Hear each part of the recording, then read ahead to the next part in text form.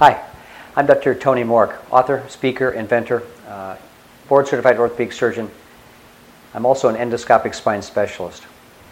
And over the past 13 years, I've dedicated my practice entirely to the practice of chronic neck and back pain and its resolution.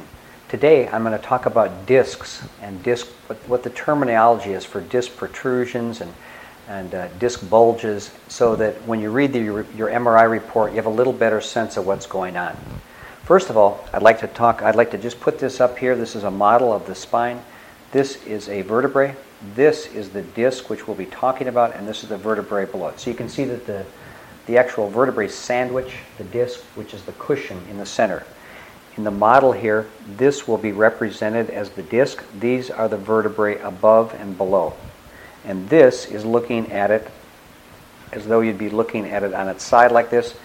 This represents the spinal cord, which is right here. Okay, so we've got the orientation here. Let's take a look. This is a normal disc.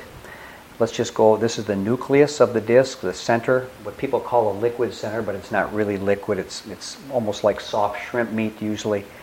The green is the covering of the annulus, which is the covering of the disc. The pink is the posterior longitudinal ligament. So in a normal disc, the annulus does not extend beyond the vertebral body, the bony edges. It's just perfectly flat, normal. There's the spinal cord. You can see that it looks good.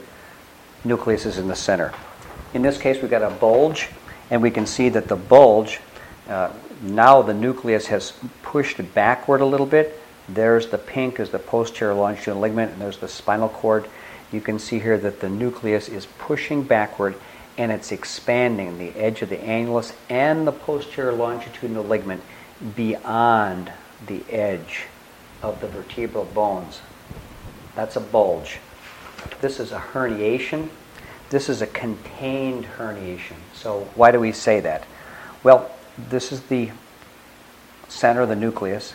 It's gone out through an annular tear. In other words, this is the annulus. The covering of the disc is the annulus.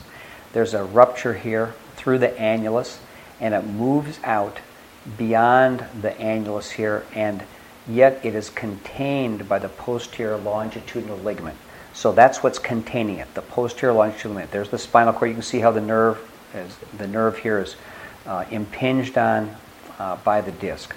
So on the side, we can see that the disc, center of the nucleus, extends out through an annular tear beyond the annulus ending, and then it ends up out here. It's covered by the posterior longitudinal ligament.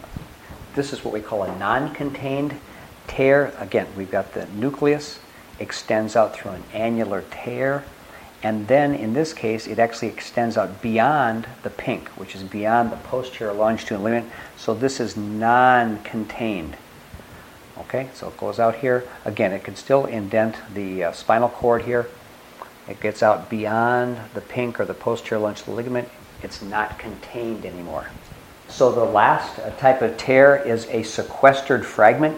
This means that a fragment here has lost complete continuity with the nuclear material, that the nucleus itself. So we have nucleus here.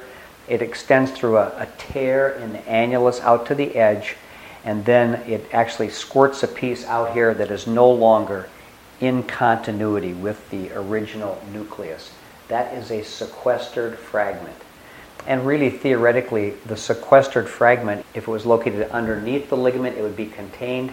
In this case, it's beyond the posterior longitudinal ligament, so it's not contained. So that kind of wraps it up with our discussion of disc herniations and disc bulges and sequestered fragments. If you've got further questions, please contact me at drtonymork.com, and I'll see if I can answer them there. Thank you very much.